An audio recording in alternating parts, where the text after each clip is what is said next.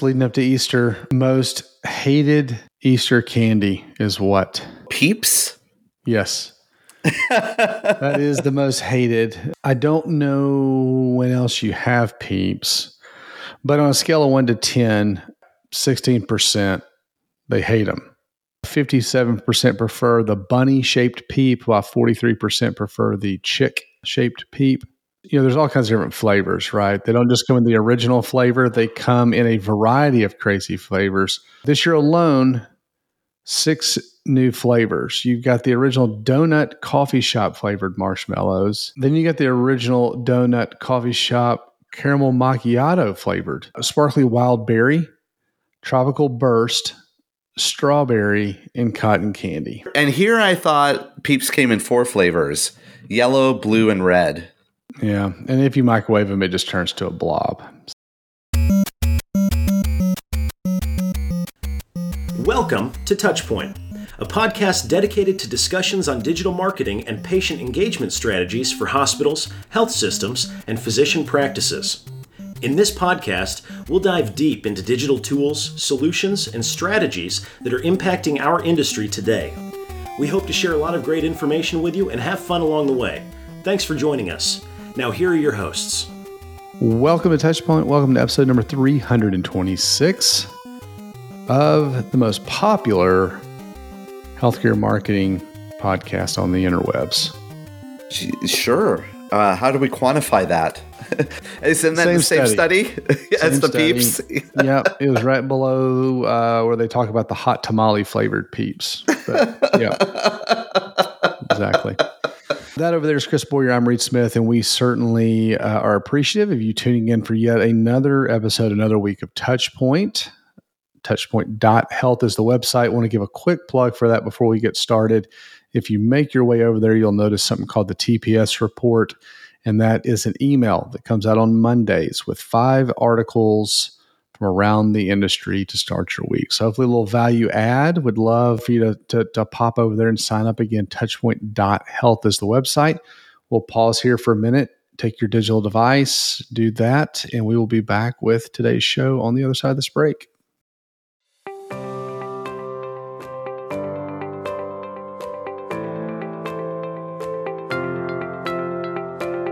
Chris, in today's digital age, your online reputation, as we all know, is crucial.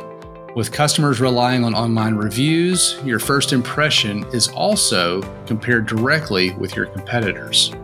Sure is. And Reed, consider this. 86% of patients today read online reviews, and 73% demand that healthcare provider has a minimum 4-star rating. Demand. They demand it. Yeah, they do. Well, to stand out, choose reputation to help amplify your brand and to build trust. Be the provider of choice in your area, understand patient sentiment, get actionable insights, and even foster patient loyalty. And look, here's the easy way you could do that. All you need to do is go visit reputation.com/touchpoint. That's reputation.com/touchpoint, where you can download their healthcare online reputation management guide and build a reputation that performs for you.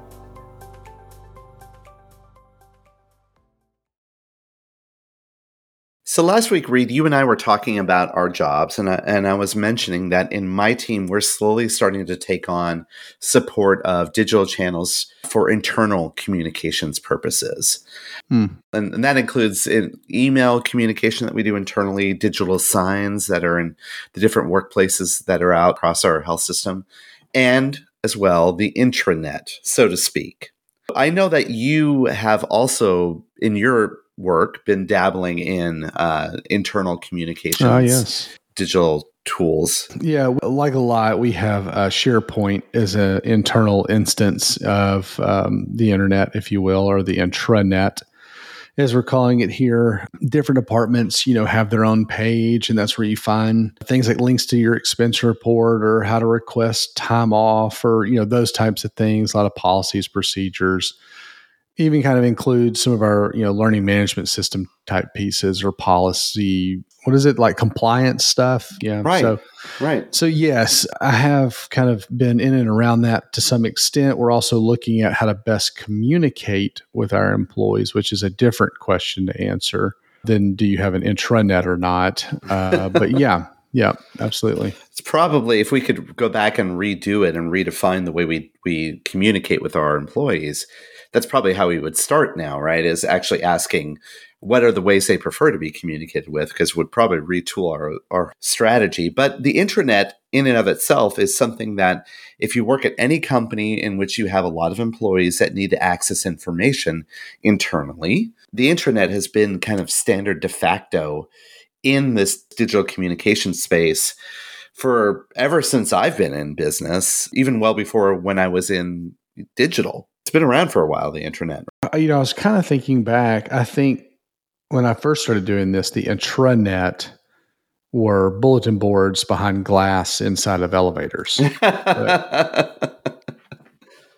And I'm not being funny. I mean, it's like that literally was our way. We posted information. And then it did evolve. Obviously, SharePoint or kind of that hierarchy-based file management type system seems to be kind of the way we started. And there is still a place for that, which I think we'll get into some of these things. I don't think we need to define what an intranet is, although we went ahead and searched ChatGPT and asked them, what is an intranet?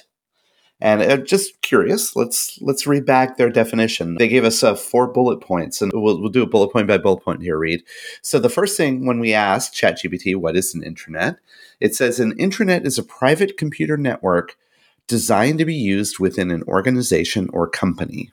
Yeah, I don't have any disagreement with that. It is for the internal audience. Second statement, it uses internet technologies and protocols. Again, we don't have to get too far into that, but its content and services are restricted to internal users only. Okay, reinforcing the fact that an intranet is primarily used for people that work for an organization. It goes even further. Third bullet point of the definition says that an intranet can include a variety of resources such as internal websites, email systems, that's interesting, databases, file sharing, and other applications that allow employees to collaborate and communicate with each other. I generally agree with that definition, except it was interesting how they kind of slipped in email systems into that, because I never thought of an email system as an intranet. No, because it's not internal only, right? I think that's where part of this comes in, which is the last statement here is typically protected by firewalls, other security measures to ensure that the information or the content or whatever, however you want to talk about it, remains private and confidential. Intranets are used by business organizations of all sizes to improve communications, streamline workflows, and enhance productivity. So yeah, I mean, I think that is the goal, certainly. Yeah, so I think we generally grasp that an intranet is where internally you could share information, you can collaborate, you could do all of these different things. And even though ChatGPT went on to pen this definition with some of the latest trends actually start to maybe break up that concept of it just being sort of that static behind the firewall thing. One of the first trends they indicate is that it's becoming increasingly mobile first in the way it's designed. And I think the intention here is that intranets are being accessed by your employees or people with behind the firewall with their phone, which to me, if I would do that on my phone, that would require I'd have to log into the VPN on my phone before I can actually do that. Yeah, the mobile first piece, as well as the second bullet point here, personalization. So they're talking about intranets becoming designed to allow users to personalize their experience with features such as, home pages, news feeds, et cetera. I think this all goes back to the idea that one, not everybody does the same job, and two, not everyone has a computer, right? So we have a lot of people that are up, around, moving, maybe don't even have access to email in a lot of cases. So again, the mobile first piece and the personalization allows us to put content in front of people where it makes the most sense, and then certainly do it in a way that they can access it.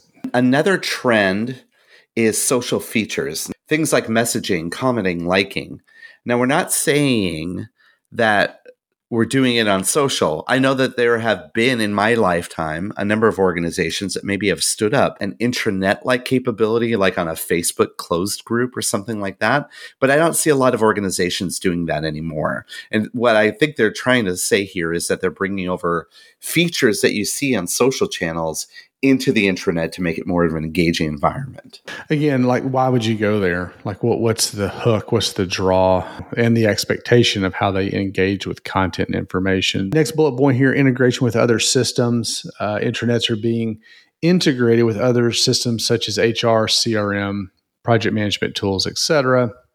And yes, very much seeing this across the organization, especially as it relates to things that they need to get to, like how do I log in and see my pay stub or request PTO, things like that. Even philanthropic pieces or like foundations that are maybe, where they can give money, stuff like that. So nurses can pick up shifts, trade shifts, et cetera. All this has to kind of go through, the kind of the HR portion of the equation. And a lot of the benefits of that is that if you log into the intranet, you could be effectively doing a single sign-on to all of these tools as well, right? So it makes it easier to access these things. Okay, some other trends, analytics and reporting. I'm surprised it's like a latest trend. But yeah, they're now using analytics and reporting to measure effectiveness and engagement of their intranet and to make data-driven decisions. And I know SharePoint has some pretty sophisticated ways of doing that with their platform. There's a lot of great information you can find about how people are accessing actually individual pieces of content on SharePoint, which is really helpful if you're creating an environment that you want to ensure that the content is being seen by employees. Yeah, it goes back to the personalization piece, right? And then the last couple here kind of run together a little bit. We've got AI and chatbots. So again, think about from a consumer perspective, why do we have those? Well, it's kind of the DIY or the self-service portion and gives you, folks the ability to triage and get their own answers. Well, it's no different here. How do we get access to information, without having to talk to somebody? Well, here's a good option, as well as cloud-based solutions, which is the last point. Much more flexible, much more scalable. A lot of these things used to be on-prem and localized. Now, being able to put things in the cloud allow us to do all the things we just talked about between mobile and personalization and the social features and all those types of elements, if you will, and give it the ability to, maybe have a lower maintenance cost, take advantage of other clients and their feedback, things like that. I think intranets are kind of following a similar trajectory that public-facing websites are as well, which, just shows that it is a technology platform. But a lot of times when you talk about intranets in our organizations, the question of ownership comes up a lot. I know it has recently with us as well. So Reed, why don't we do this? After the break, we'll come back and we'll actually get into the crux of the conversation today, which is something that's been asked a lot and quite frankly has a lot of different answers, and that's who owns your intranet? And we'll do that right after this break. Coming soon from Greystone, Bowstring, and Touchpoint Media, live from HCIC, a new podcast that brings you front row access to the latest innovative strategies that are shaping tomorrow's healthcare industry. In this 12-part series, as recorded live at the Healthcare Internet Conference, we'll hear from industry experts such as Paul Madsen of the Cleveland Clinic, Kathy Smith of Roper St. Francis Healthcare, David Feinberg from Mount Sinai Health System, Rose Glenn from Michigan Medicine, and many others.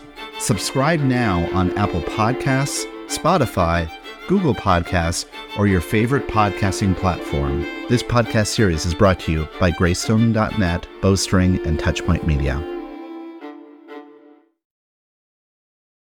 Okay, so before the break, Reed, we were talking about what is an intranet. I mean, I think maybe people tuning in there are going, okay, wait, I don't need this technical, like overview of what's going on, blah, blah, blah. I came in to figure out actually what some of the trends are here. So we're going to dig in to some of the interesting conversations around intranets. And as I mentioned to you, that one of the most interesting one is who owns your intranet? Yeah, where does it go? Again, broken record, digital, hard to know where it starts and stops, falls in all of these other departments. And this is one example, right? So we're going to go through some different areas, whether it be HR or IT or whatever. But again, it's hard to delineate, where what we do starts and stops. And this is one that's been around probably a little bit longer because intranets have been around. So this conversation is not necessarily new, but it's like, how do you think about it? Chris, you found an article from Happio, which is a SaaS-based platform used for internal communications by a lot of organizations. And so they have an article, Who Owns Your Intranet in 2023? And so maybe we knock through a few of these and kind of give our 2 cents around some of these different areas that they point out. Yeah, and I love the tone of this article. This is sort of why we're using this one as an example. There are a lot of articles that are similar to this. But so they posed a question, who owns your intranet in 2023? And one of the first bold points in their article says, well, intranets are owned and managed by internal comms, of course. Because the intranet is more than just a place to store documents. It's a place to spread organizational news and connect teams and offices and share things that happen around the organization. So in a sense, the thought around intranets being owned by internal comms is that the intranet is that holy grail, the place where we want to drive people to and engage people through this. And that's really the goal of what internal comms does, is they bring people together and they drive engagement and they create varieties of different ways for people to go to this place, this holy grail, as the article calls it, of the intranet, to access all of this information, but also collaborate and be productive.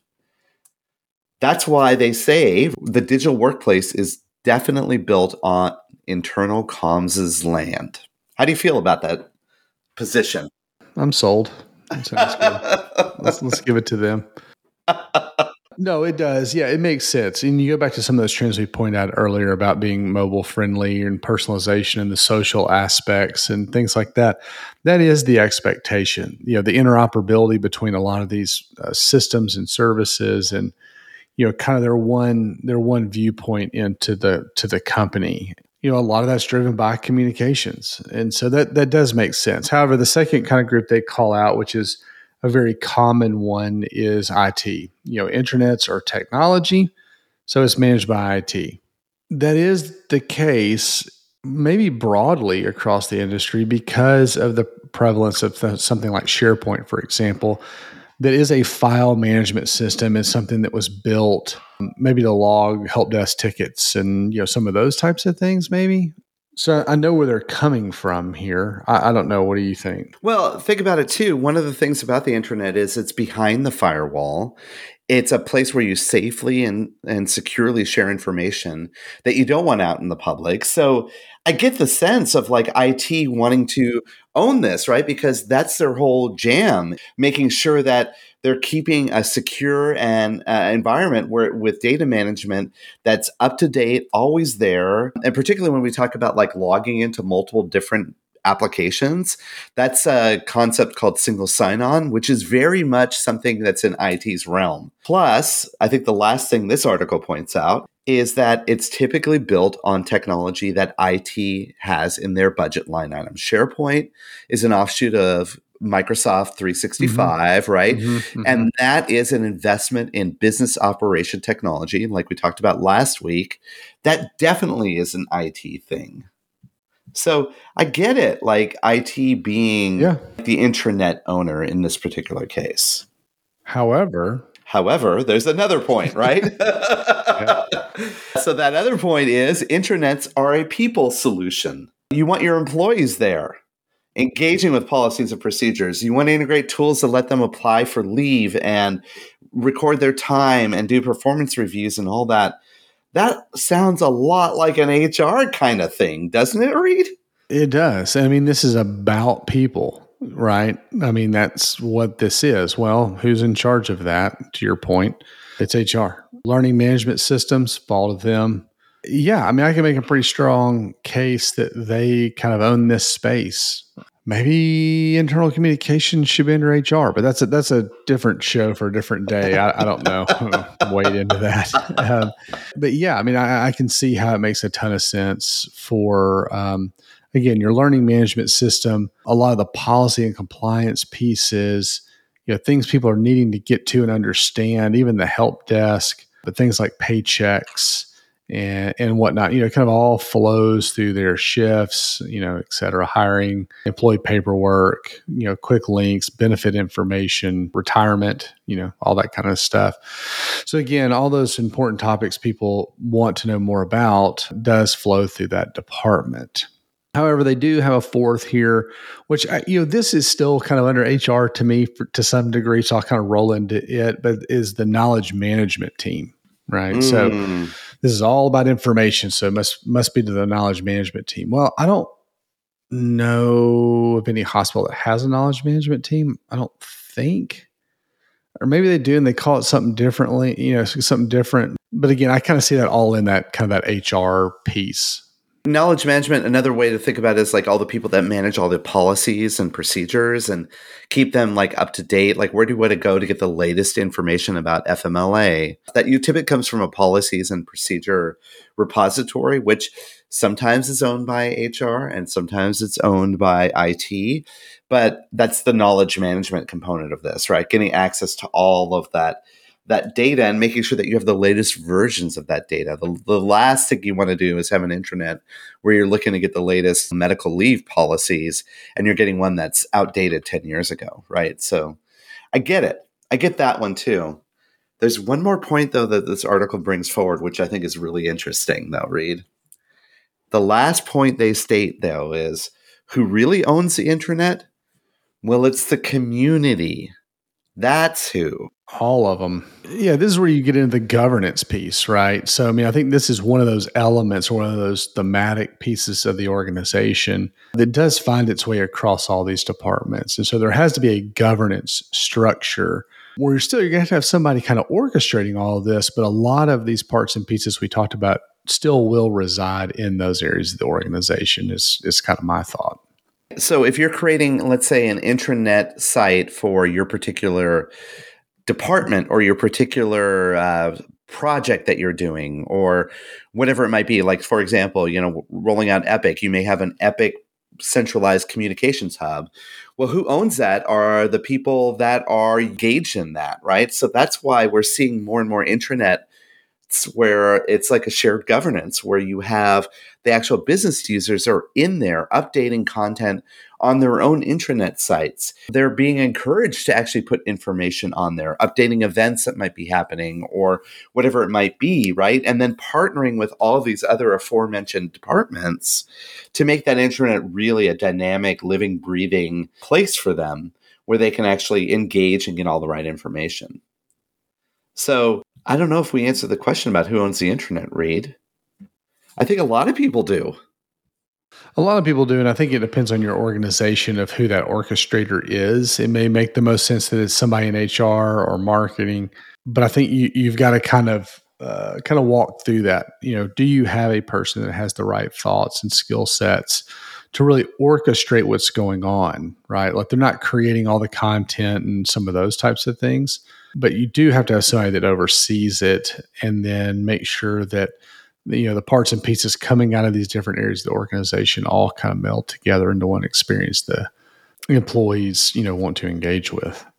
Well, and I think this really speaks to the fact that you need some form of governance. And so after the break, Reed, you and I will come back and we'll talk a little bit about intranet governance, some of the research that a company that we do know very well, Simpler, put together an overview of intranet governance best practices, roles, and strategy.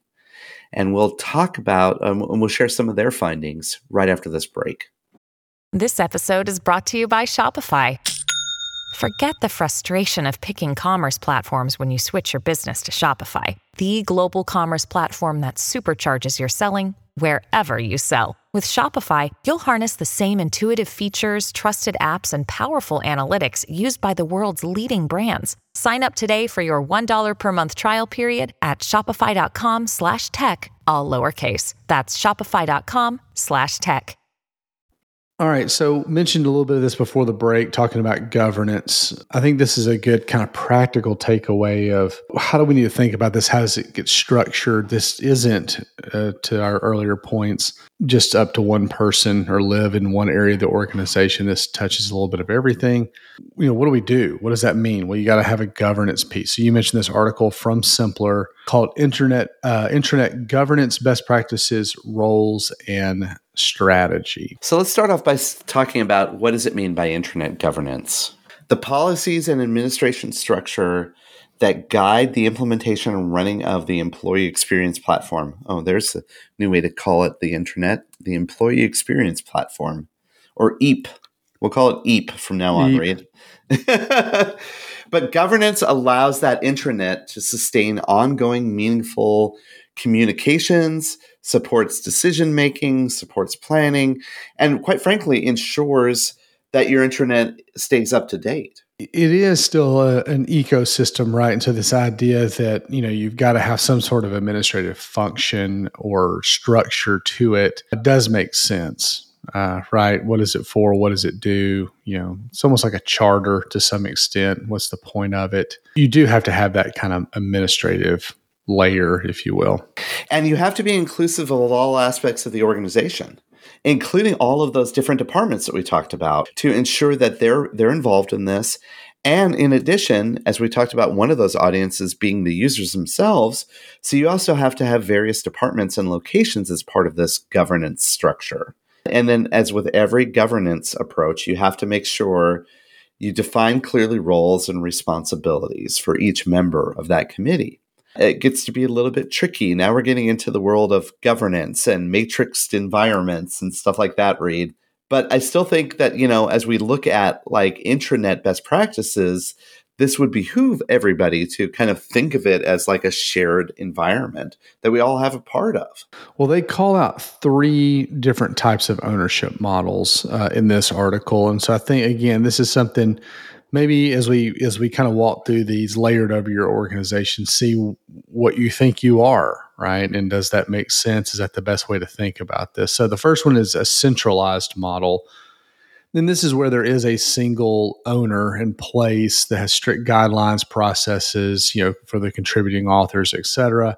The reason for this is so you have some level of consistency. It can cause, they call in here, frustrations for the other teams.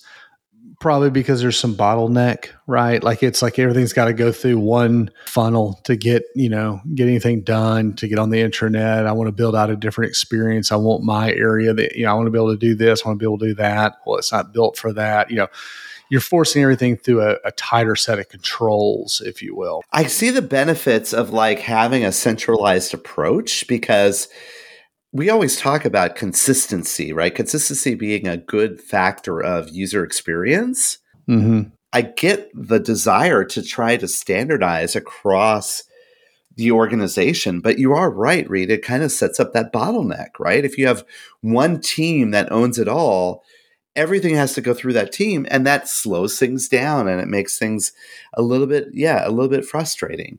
But the opposite of that is the other dominant ownership model, which is decentralized, where everybody manages their own activity. No holds barred. Oh, boy. As this article calls it, right? That gives us that flexibility. But as the article says, it can result in the, quote, wild west of intranets. No consistency. Anything goes. I've seen that probably more often than not, right? It's just like we kind of give everybody a basic set of tools and then stepped away. Yeah. So as you navigate between the IT quote unquote homepage and the HR homepage and the marketing homepage and this way, like they're all wildly different. You can't find anything. Again, you run the risk of people giving up on it because there could be an area that's really good. Like they've got somebody that understands, like in, a random case, like you got somebody in a department that really understands SharePoint and wants to spend a ton of time on it, and they can dedicate the FTE or FTEs to it. But then you can't the organization is not replicating that same experience. And so you're like, I can't find anything over here because it's not like this other one.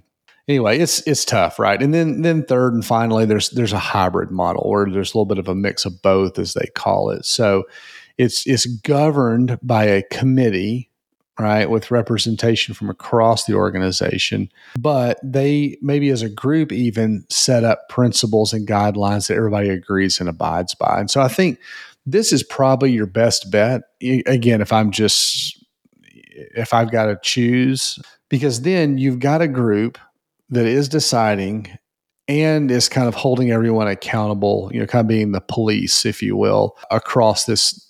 And so if new features need to be added, if new things need to be done, it's not being done in a vacuum. Again, in a perfect world, this is kind of what you would point to, I think.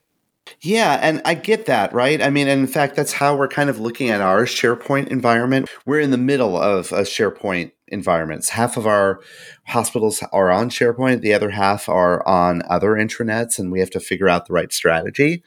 By adopting a hybrid, I think that gives you a little bit of flexibility, right? Because then now you have a governance, appropriate governance that's there. You have people that you can turn to at your localized level if you're trying to build a page around that particular clinical unit that you're representing, that you could turn to and say, oh, I need to ensure that we have all links to all of the places that IT covers or all the HR systems or what have you. The other thing is from a communications perspective, we were looking at multiple different ways that the SharePoint homepages look, and kind of came to the realization that there's not just one best practice. There's 3 or 4 different models that actually can kind of work depending on what you want to do. And so our thinking, and we haven't finalized on this yet, but our thinking is we want to offer here's 4 different ways you can kind of set up your homepage.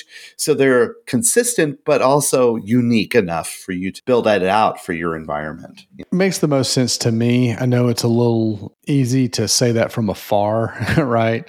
But it does allow, and not just for an intranet, any large initiative like this, if you think about anything else in your organization that is trying to be implemented or installed, if like a person is driving that and leading that, you get pushed back, people step away, they don't feel ownership. Yeah, there's a lot of scenarios that happen. But if you go down this path of kind of a shared governance model, I do think that then brings some ownership to the equation and accountability, quite honestly, where people are willing to, push and develop and point towards these best practices. To close this out, they leave us with, in this article, 5 governance tips if you're going to be doing, particularly in the hybrid model. Why don't we just quickly go through them one by one? So the first one is establish a committee that meets regularly to discuss updates and challenges.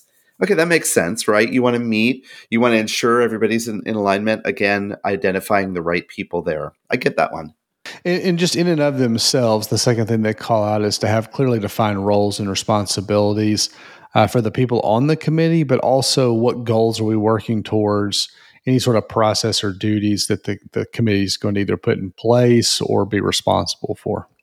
And then establish policies and decisions about the ultimate structure and objectives of your internet. It might even help to document those, because you could use that when a new department or clinical unit comes to you and says, well, I want to create my intranet about data and analytics. Well, great. Here is sort of the structure and objectives of what you should be accomplishing by doing so. It gives them kind of clear direction. Communicate all of this, the policies, the decisions, in a concise and clear way. I think those are key words. We can spend a lot of time on that across the organization, so everybody knows, what's coming, what to do if they have issues, what the plan is. You might even say you could create your own intranet page on intranet policies. Okay, the last one is probably one of the best ones. Decide who is the ultimate administrator of the intranet. All I'm going to say is not Ed. I don't feel a desire to have that role, but the ultimate administrator of the internet is basically, once they know their people's voices will be heard, you have to have like a single place where you want to go and to ultimately make the decisions. So I think at the end of the day, Reed, you do have to find an owner or an ultimate administrator of the internet, and chances are that may be IT, but you need to have one so that you can kind of set the goal and you can make sure that there's someone there to make the decisions. Well, good article. I think it makes a lot of sense. Would love to know what folks are doing kind of in the intranet space. Is it in your world? Are you participating?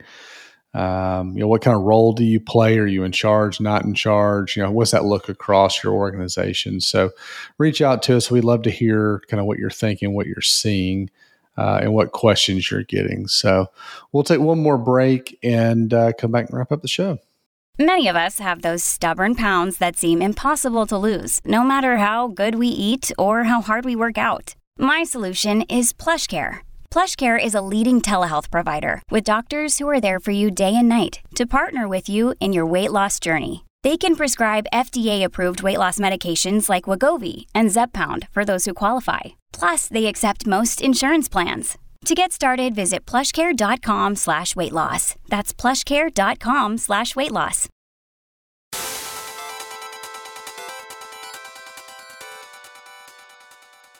All right. Well, awesome show. Great topic. Really interesting. Something that I'm sure everybody is in the middle of, starting in on, but in any case, something that's top of mind for folks. So really do want to hear kind of where you all find yourselves. All right. The TPS report, mentioned it early in the show. Touchpoint.health is the website. If you sign up there, you get this email once a week. Also on there, besides a few articles, are a few links to industry conferences, one of which is the Healthcare Marketing and Physician Strategy Summit, April 17 through 19 in Austin, Texas. So as you're listening to this, we are just days, some may even say hours away from seeing you all there. So we'd love to know if you're going to make it. Reach out, let us know. We'd love to connect while we're there. We'll be recording certainly, but more than that, would just love to chat and catch up. So be sure to reach out. Looking forward to it. Yeah, come reach out, find us next week, and our next episode next week will be actually at the conference. So that'll be a fun one to record. Chris and I'll be speaking. You can check us out, or maybe you've heard us enough and you want to go see someone else talk. That's okay too. That's okay too. But anyway, all right. Well, let's. What recommendation do you have today, Chris? Reed, I'm going to recommend a television program that's back for its third season. May have recommended it before. I think you are a big fan of the show too, which is Ted Lasso on Apple TV. It's now in season 3, and I'm going to tell you that show is probably one of the best feel-good shows I've ever watched. And really funny, humorous. Season 3 is promising to be really good. I don't know if you've been keeping up with it, Reed, but they're already 4 episodes in. This season, right, the overall thread is that they attracted to their soccer team or their football team a big player called Zava. The intention is he's like this great player, bringing him onto their team to make them a winning team this year. And it's so surprising, right, as I watch this show, that every week you kind of get into, are they going to win the soccer game? Are they going to win it this year, this week or not, right? And after a while, you start to realize that's really not the important part of the show, right? It's about the actual characters themselves. And the characters are just hilarious. And, I am a big fan of all of the actors and actresses that play on the show. But my personal favorite is obviously Brett Goldstein, who plays Roy Kent. He's one of my favorite actors in the show. He's great. Yeah, it's a good show for sure. If people haven't seen it, I have not started watching the newest season. I try to let it build up a little bit, a few episodes, and then I'll probably dive in. So great recommendation. Really good. All right, I'm going to recommend a deadbolt. Sorry. I know that's exciting for most folks. No, we have a little rental place and do some short-term rentals and stuff. And so I just recently added, Yale, YALE, as a pretty common brand, relative to like doorknobs and locks and all that kind of stuff. Well, they make the Yale Assure Lock 2, which is one of these deadbolts that has the little keypad, on the outside of the door. So if you had a short-term rental or renter, you could give them a code, right? And they can get in. But man, it's actually great for just anyone's house. So if you need somebody to go by and check on something, you can actually use a real key as well. It's not just a keypad, but it also has a version with a key as well. But again, if you wanted somebody to stop by and, feed the pets or water the plants or whatever, you can give them a code You can have it set to expire after a certain amount of time. Other members of your family can download the app and also access it. But you can just check the app and it'll tell you whether or not the door is open or closed. It's locked, unlocked, all that kind of fun stuff. And you can control it from the app. So really slick, clean, seems to work really well. The Yell Assure Lock 2. I love it. I love it. I like how everything is so like controlled by an app nowadays. I love that. Anyway, it's compatible with most doors and, all that kind of fun stuff. So it's, it's good. It's good. It's worth checking out. You can find it certainly online, but I think I picked mine up at Home Depot. So it's awesome. Well, another great episode. Thanks everybody for listening. Look forward to seeing you at HMPS in Austin, Texas. Again, reach out, let us know what you're up to, and if you're going to be there. Chris Boyer, I'm Reed Smith, and we'll see you next week. This has been a Touchpoint Media production. To learn more about this show and others like it, please visit us online at touchpoint.health.